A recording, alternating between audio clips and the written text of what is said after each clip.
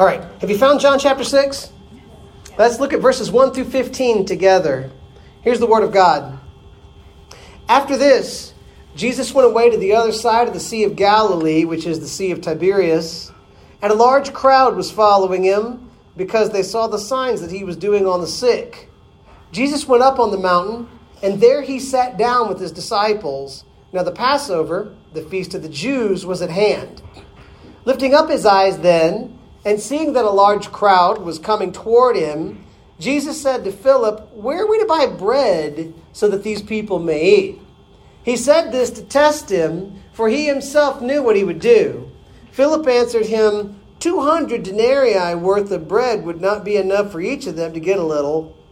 One of his disciples, Andrew, Simon Peter's brother, said to him, "There's a boy here who has 5 barley loaves and 2 fish, but what are they for so many?"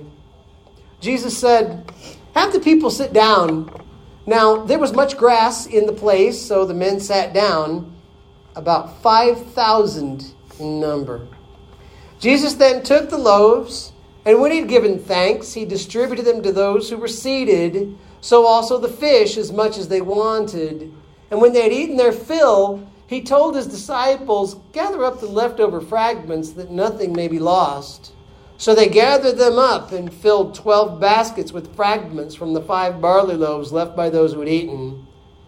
When the people saw the sign that he had done, they said, "This is indeed the prophet who is to come into the world." Perceiving then that they were about to come and take him by force to make him king, Jesus withdrew again to the mountain by himself. Pray with me, friends. God, it's a joy to open your word today. I pray that you will just fill us with gospel, fill us with hope, fill us with life, fill us with hearts that would follow you. We pray it all in Jesus' holy name. Amen. You all can be seated. Man, what a good day. Sometimes people miss the point. Is that true? Wives, you ever had your husband miss the point? No. It sounded like a man said that. That was weird.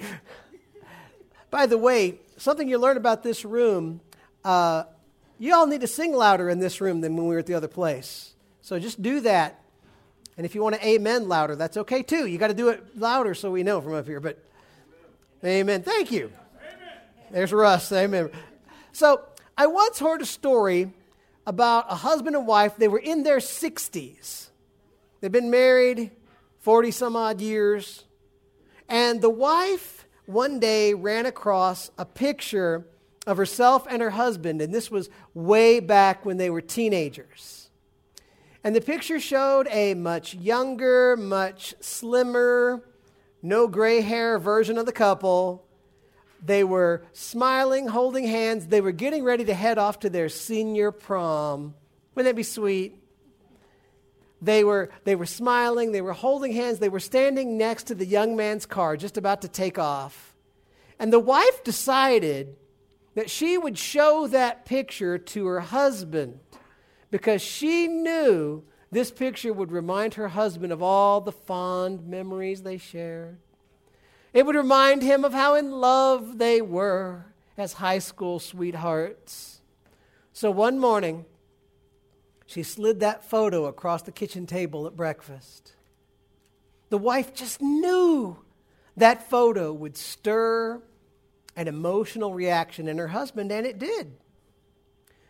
The husband's gaze fell upon the photo. His breath caught in his throat. His eyes grew a bit misty. Tenderly, he picked up the precious photograph and got a closer look. Then turning to his wife of over 40 years, the husband could barely speak. "Oh, my goodness," he exclaimed with tears in his eyes. "It's my old Plymouth."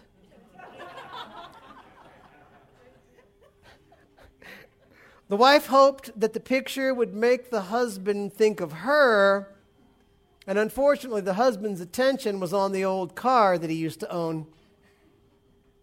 In summary, he missed the point. As we continue to follow John's telling of the gospel according to Jesus, or the gospel of Jesus according to John, You know what I meant, Kelly. Don't laugh at me. We want to be careful not to miss the point, don't we? What we're going to read today, the crowd misses the point. So we're going to strive with the help of God's Holy Spirit to do a better job. Let's strive to see and believe in the Lord Jesus. In the passage for today, we're going to find 4 points, and they're not going to be on any screen anywhere. You just write them down. Point number 1, seek Jesus for Jesus. Seek Jesus for Jesus. Look at verses 1 to 4. After this, Jesus went away to the other side of the Sea of Galilee, which is the Sea of Tiberias, and a large crowd was following him because they saw the signs that he was doing on the sick. Jesus went up on the mountain, and there he sat down with his disciples. Now, the Passover, the feast of the Jews, was at hand. Now, the phrase after this, all it tells you is that what we're reading here in chapter 6 occurs sometime after what we saw in chapter 5. My guess is this is about 10 months after what we saw in chapter 5. And we see here Jesus crosses over the Sea of Galilee. And you know, John's writing to Gentiles because he points out to them that's the Sea of Tiberias, in case you guys don't know it by the original name. And this sea, it's a pretty large lake. It's like a big inland lake. It's kind of long. It's kind of narrow in places. And at some points, to cross the Sea of Galilee would be like a 5-mile boat journey. Wasn't that long? Well, Jesus is traveling with his disciples across that sea to a secluded spot. He's trying to find a private place. Now, John, in his gospel telling, doesn't tell us why Jesus is heading off with the disciples, but you'll learn why if you read the other gospel writers. You see, just before Jesus withdraws with his disciples to this desolate location, the Savior, he just got word about the death of John the Baptist at the hands of the evil King Herod Antipas. Also, just before this time, Jesus had sent his disciples out on their first sort of missionary journey preaching tours.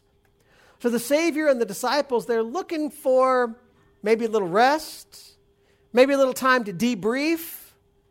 They're looking for a chance to grieve the murder of John the Baptist. By the way, you can think about that from our modern day. What happens at your house whenever you decide you need a little bit of rest, a little bit of a quiet moment? Anybody got kids? If you decide that a nap is a good idea, the phone's going to buzz, the doorbell will ring. Finding peace and quiet can be tough. And in the ministry of Jesus here, after a really rough recent season, the same thing's true. The Savior's not interrupted by an iPhone, but he is interrupted by the crowds. Even though they get in a boat, they go off in the middle of nowhere. You think that would work. The people saw what direction the boat was going. And then the crowd got moving around the outside of the lake so they could meet Jesus wherever he was headed. Because obviously, if he's going that way, we should be there too. Which reminds me of how our dog reacts whenever we start going anywhere. She's like, we're going to that room. I should go with you, obviously. Well, when Jesus and the disciples get off the boat, they're in the middle of nowhere. They're not super far, though, from Philip and Nathanael's hometown of Bethesda. They're interrupted pretty quickly. Instead of a peaceful afternoon on a quiet hillside, Jesus will see a massive crowd headed his way. Thousands and thousands of people on foot. They're walking toward the Savior, toward the disciples. Here's the question. Why? Why is this crowd chasing Jesus down? John says it's because they saw the signs, the miracles Jesus was performing on the sick. Now, John hasn't even recorded many of these for us. But we know from reading the other Gospels that Jesus regularly was healing the sick and giving sight to blind people and returning hearing to the deaf and casting demons out of the possessed. Jesus showed by the power that he possessed by the miracles he did, that the kingdom of God had come. And this crowd was impressed with what they'd seen, and they wanted to see more. Now, before we tell any more of the story, I want to stop here and make application of the first point. Seek Jesus for Jesus. The crowds chased Jesus around the lake, but why? Did they follow Jesus because they wanted to know Jesus? Did they follow Jesus because they believed this is the Savior sent by God, the Messiah? Did they follow him because he's God in human flesh? According to John, none of those are why the crowd followed Jesus. From what you can see here, from what you're going to see later in the chapter, this crowd was running after Jesus for what they might be able to get out of Jesus. They had heard about his power. They'd heard about his healings. They'd heard about his miracles. And they wanted in on the action. But friends, we don't seek Jesus for what we can get out of Jesus. If we seek Jesus rightly, we seek Jesus for Jesus. We seek Jesus because we want to know him. We want to be forgiven by him. We want to have joy in his glory. And when God says we must not have any gods before him, that means nothing should be a higher priority in our lives than the God who made us. You don't follow God because you hope to get wealth and health and social prosperity out of God. You follow God because he's God. He's the only God. He's God, your Savior. He's God, the Creator. He's God who owns us. That's why we follow God. Many a person thinks they can pretend interest in the things of God so that they can gain some extra benefit from God. But guys, don't you think God's a little bit smarter than us here? God knows you inside and out. God can see through your actions. God can see through your motives. God can see right down into your very heart. He knows if you want him and his glory. He knows if you're trying to use him as a tool to get something else instead of him. The truth of the matter is, there's no greater gift God can give you than himself. After all, God is infinite in his perfections. Jesus is God in the flesh. The best gift Jesus could give you is a relationship with Jesus. You can't get something better than that. So don't think you're going to follow Jesus to get something else from Jesus. Follow Jesus for Jesus, and Jesus will give you something of infinite worth. He'll give you himself. I want to also help us see something here that feels like a passing remark, but it's really important for what's coming up. John tells us that the Passover was at hand. And all through this middle section of John's gospel, all through it, we see the actions of Jesus. We see the discourses, the conversations of Jesus. They're always set up against the backdrop of important Jewish celebrations or Jewish festivals. So back in chapter 5, the Sabbath was the background. And there you saw Jesus claiming the right to do miraculous work, to command people to do things on the Sabbath. That was Jesus claiming rights that only God has. Thus, Jesus was showing us he's the God who gave the Sabbath regulation. He's the God who gave the Sabbath as a blessing, as a sign for his people. Well, now the Passover's at hand. When you think about Passover, what should come to your mind? It should remind you of the book of Exodus, right? Passover makes you think about the dreadful miracle that the Lord performed when he led the people up out of the land of Egypt. It ought to stir in your memory the actions of God who kept his people, who walked them through the Red Sea, who led them into the wilderness. Well, think about this. Passover's the background. What do you see? You see Jesus, God in the flesh, on a mountain, talking to his people. Does that sound familiar to you? You see a massive throng of people there in the wilderness. It all brings to mind images of the Exodus. It brings to mind Mount Sinai. It brings to mind the people of Israel traveling through the wilderness. Could it be that John wants you to see that if you want to seek Jesus, when you seek Jesus, you are also seeking the very God who led his people out of Egypt and through the wilderness? Might it be that the Passover reference is a reminder that the God who delivered his people is the very Jesus there on the mountainside with the crowd of Israelites? I sure think so. And we're going to see more of that imagery brought to light as we press on. So let's get to point number 2. Number 2, trust Jesus with everything. Trust Jesus with everything. Look at verses 5 through 7. It says, lifting up his eyes then, and seeing that a large crowd was coming toward him, Jesus said to Philip, where are we to buy bread so that these people may eat? He said this to test him, for he himself knew what he would do. Philip answered him, 200 denarii worth of bread would not be enough for each of them to get a little. So again, lifting up his eyes gives us the picture of Jesus arriving at his intended destination with the disciples, looking up and seeing this massive crowd of people coming his way. There's not going to be any peaceful retreat for the Savior and the disciples today. He's going to be quickly surrounded by a needy, oftentimes demanding crowd. But Jesus is compassionate. Jesus is kind.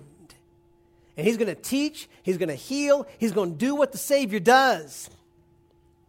And John doesn't give us a lot of info about how that day went. He just focuses us on the question that the Savior asks here. This is great. Jesus turns to Philip.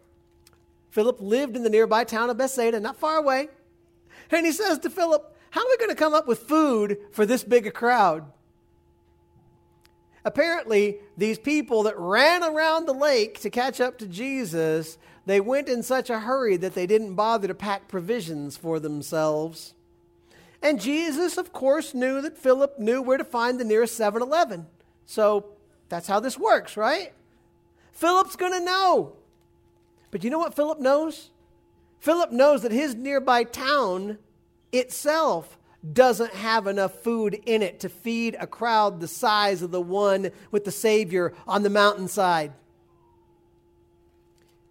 Now, Jesus knows the answer to his question, but asking it gives others around Jesus the opportunity to trust him.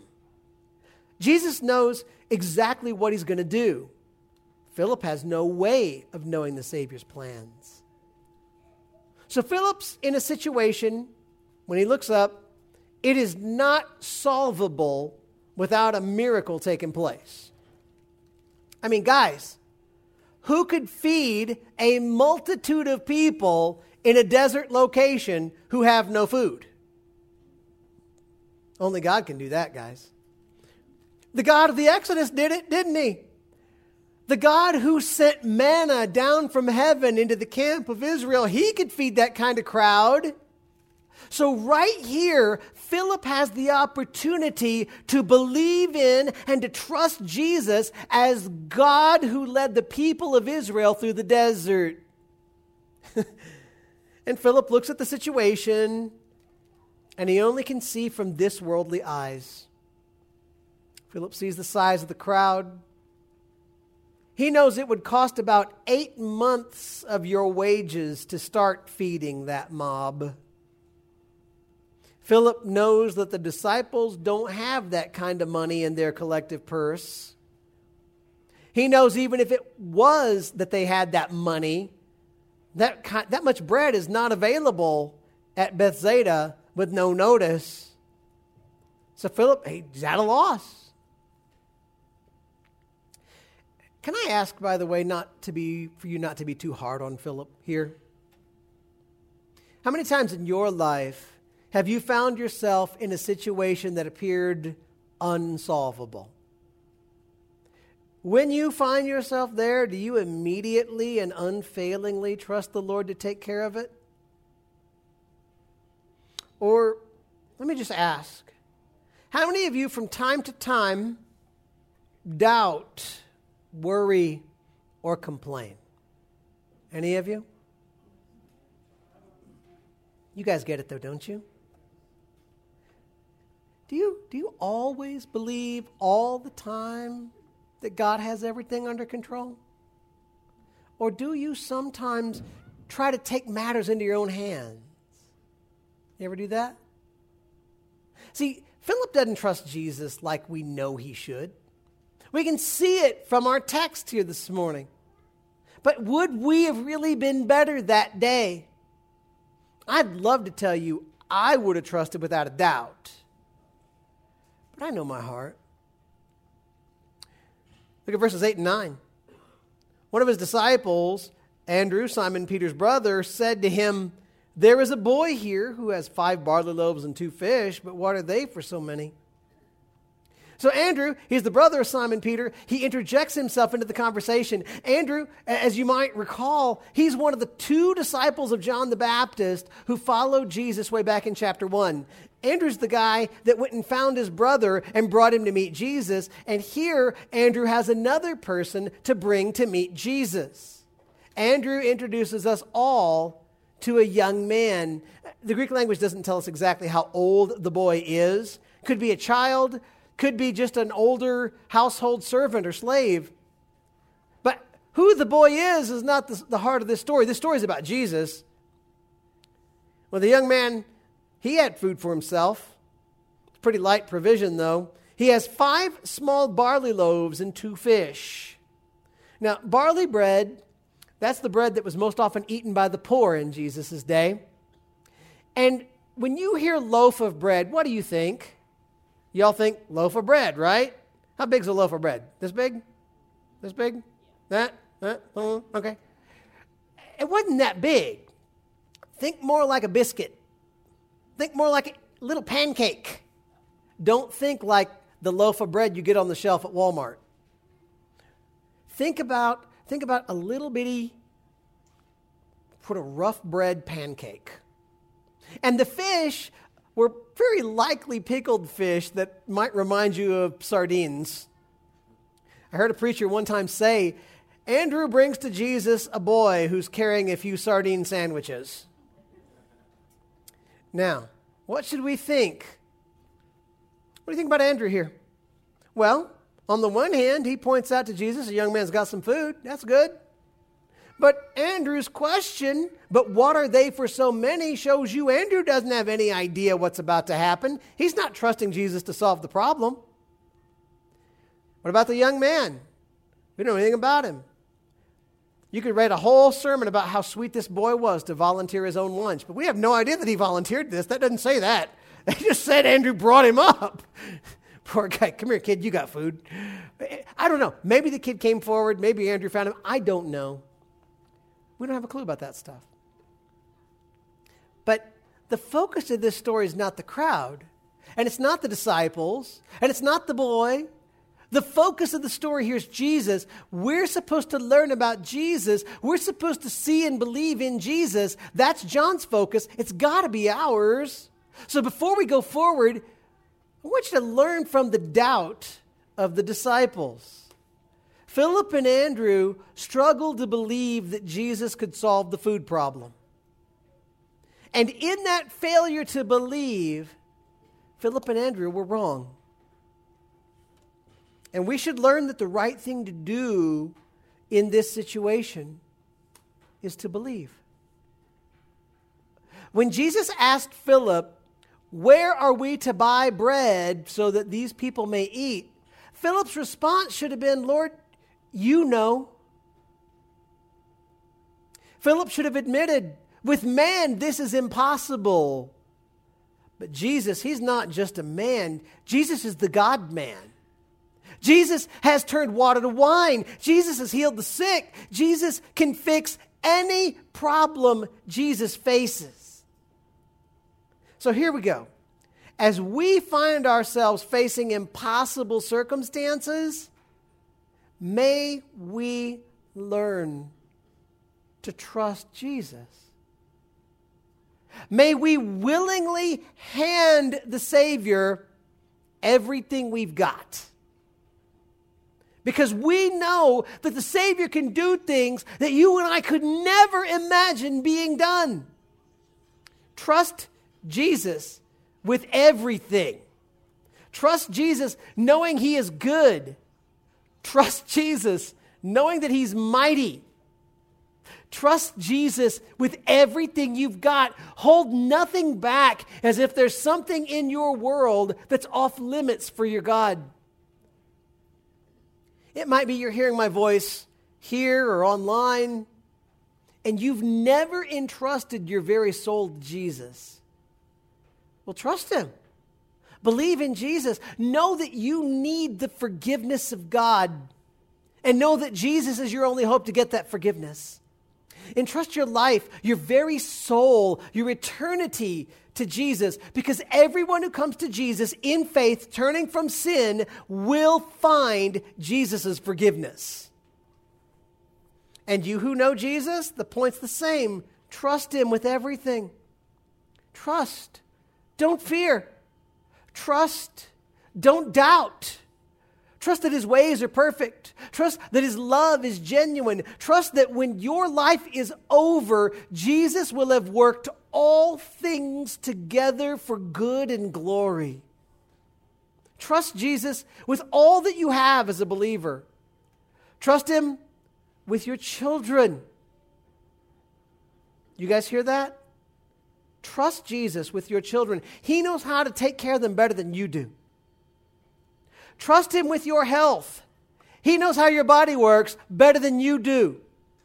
Trust Him with the government, because I can't figure it out. Trust Him with the future. Trust Him with the climate. Trust Him with social conflict. Trust Jesus with everything. You can't let circumstances around you prevent you from believing in the power of your Lord.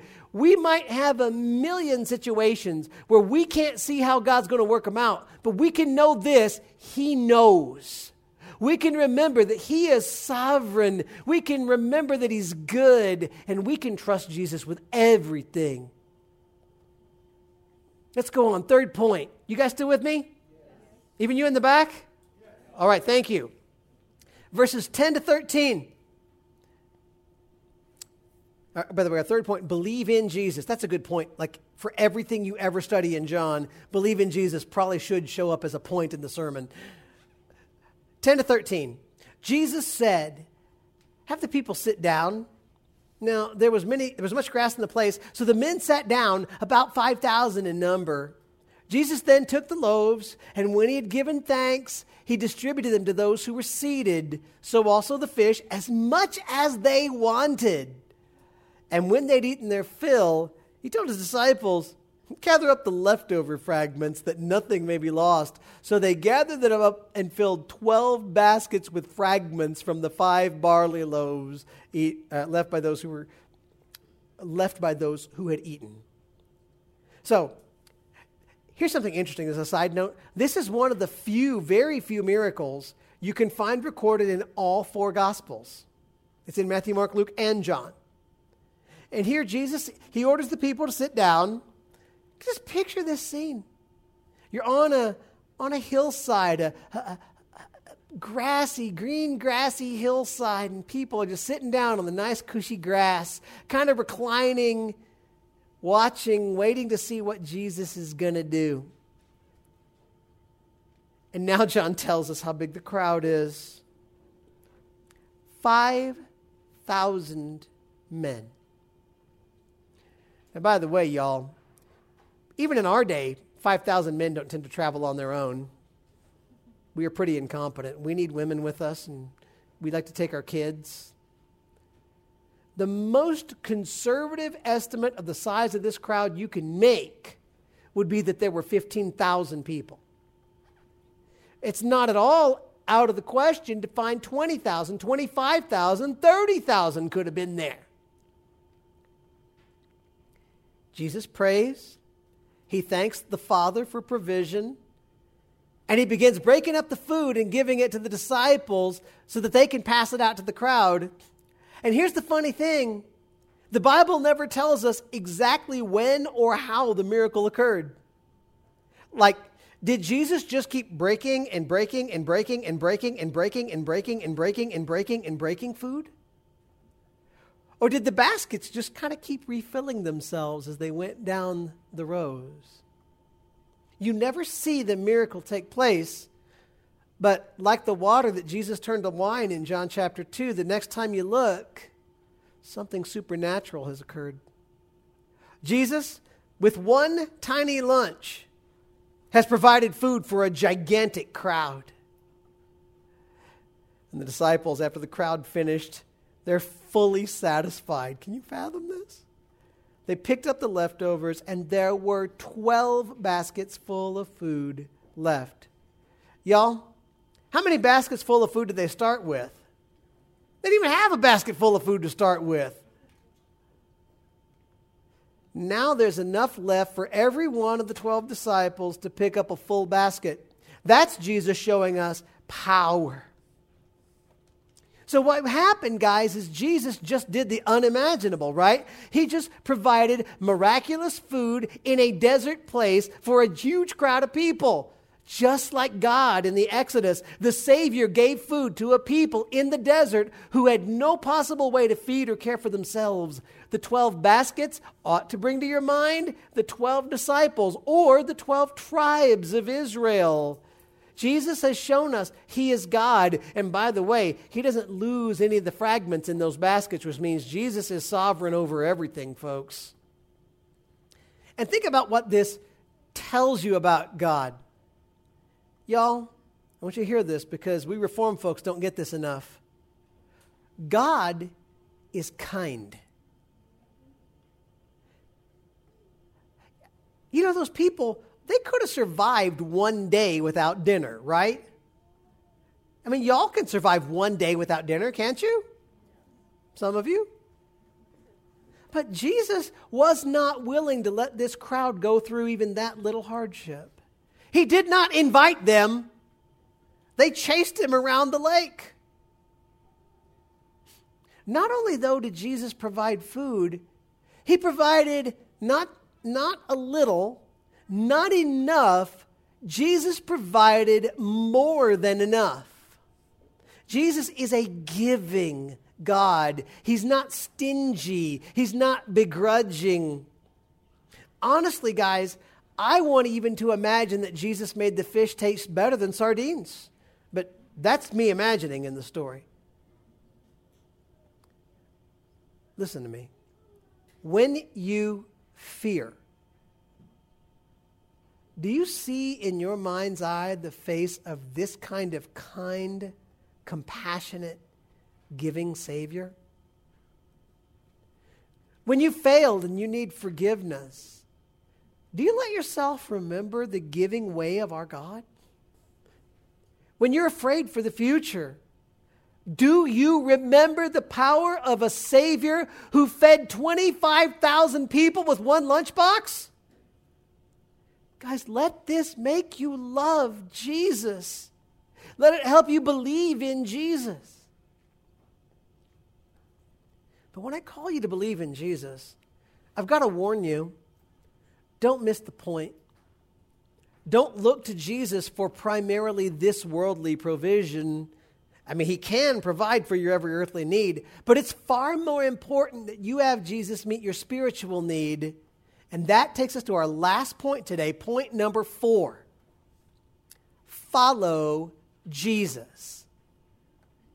Follow Jesus. Look at verses 14 and 15. When the people saw the sign that he had done, they said, "This is indeed the prophet who is to come into the world." Perceiving then that they were about to come and take him by force to make him king, Jesus withdrew again to the mountain by himself. So now we see how the crowd reacts to what Jesus has done. And I want to let you in on the ending. The crowd missed the point. Yes, they believe in the miraculous power of Jesus, but they don't believe in Jesus in a life-changing way. Remember, the setting of the story, you've got the Jewish Passover as the backdrop. But during that time, during Passover season, the Jews remembered how God led them out from under an oppressive government in Egypt.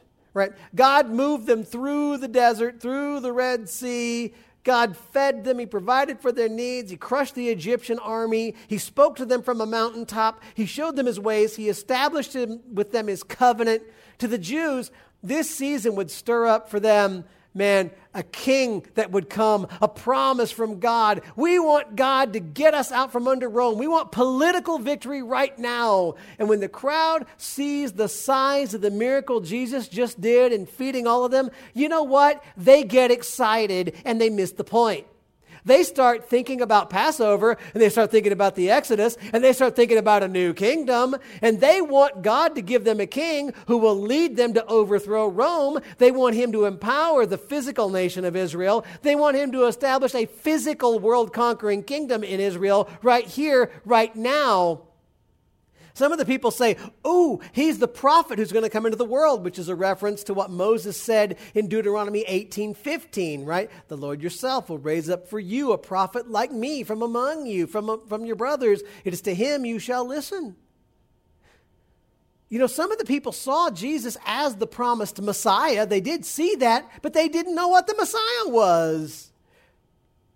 They're like, "Hey, he's going to be a military king. We're going to conquer the world. We're going to beat up the Romans." There's 20,000 of us here. There's 5,000 men here. We're the starter army. Who? We got an army with a limitless food supply and a miraculous healer. We ain't going to get beat. They want Jesus to be their king, and they think to themselves, "You know what? Even if he doesn't want to be king, let's go grab him and force him to be king whether he wants to be or not." By the way, think that one through for a second, please. Is that a good idea? And here I think you can see how they missed the point, though, can't you? Jesus didn't come to be that kind of king. Jesus came to provide spiritual life and salvation for the true Israel of God, not physical Israel, but those chosen by God to be the spiritual, forgiven, eternal life-given children of God. Jesus did not come to earth to be a physical rescuer for the physical offspring of Abraham. He came to bring eternal life and the forgiveness of God to all people who would trust God from all nations all over the world. There's no such thing in this kingdom as the people of God who are of this people group or of that people group. We become a brand new people group, the one people of God. So Jesus, for Jesus' part, he sends the disciples away down back to the boat. He probably, by the way, says, "Meet me around at Bethesda." That's probably what they're thinking they're going to do, but I don't know. We don't get that. And then Jesus slips off on his own. He's so good at this. Away from the crowd. All of a sudden the crowd's looking around. They can't find Jesus. He's gone. They're not going to get this worldly king that they want. In this instance, the crowd wanted to lead Jesus. They didn't want to follow Jesus. They wanted to tell him what to do. They wanted to tell him what he was going to be instead of letting him show them why he came. The crowd tried to take the lead, not submit to the word and the ways of God. And in doing it, they missed the point, and they missed Jesus. Friends, today, don't miss Jesus. He's going to return to this earth one day. And when he returns to this earth, he is going to rule forever. He rules right now on the throne of heaven, and he's going to rule when he returns physically over the globe forever. But before that happens, here's what I want you to hear me. Before the day Jesus returns, before the day you die, you need to find life in Jesus' name. You need spiritual life in Jesus' name. You need the forgiveness of God. And again, if you've never yet come to Jesus, I urge you, come to Jesus for life. Now, for those of us who know Jesus, let's not miss him. Let's seek after him because of who he is. Let's trust him with everything we've got. Let's believe that he's the God who came to earth to bring forgiveness and life. Let's know that he can conquer any difficulty. Let's know that he's loving and kind and compassionate and merciful. And let's follow Jesus as our King now, even as we await his glorious return to reign as King forever. Pray with me, friends. Lord God, you're good. You are so good. And we are grateful for your love and mercy and your kindness. We would ask you that those who hear this message would respond in faith and repentance. We would ask that Christians who hear this message would respond by trusting Jesus more than they ever have, by being comforted, by letting go of control of every little issue in life, because we know you've got things figured out that we've never even begun to understand. Help us, God, to be the faithful people of God because of a glorious, sweet Savior. It's in Jesus' name we pray. Amen.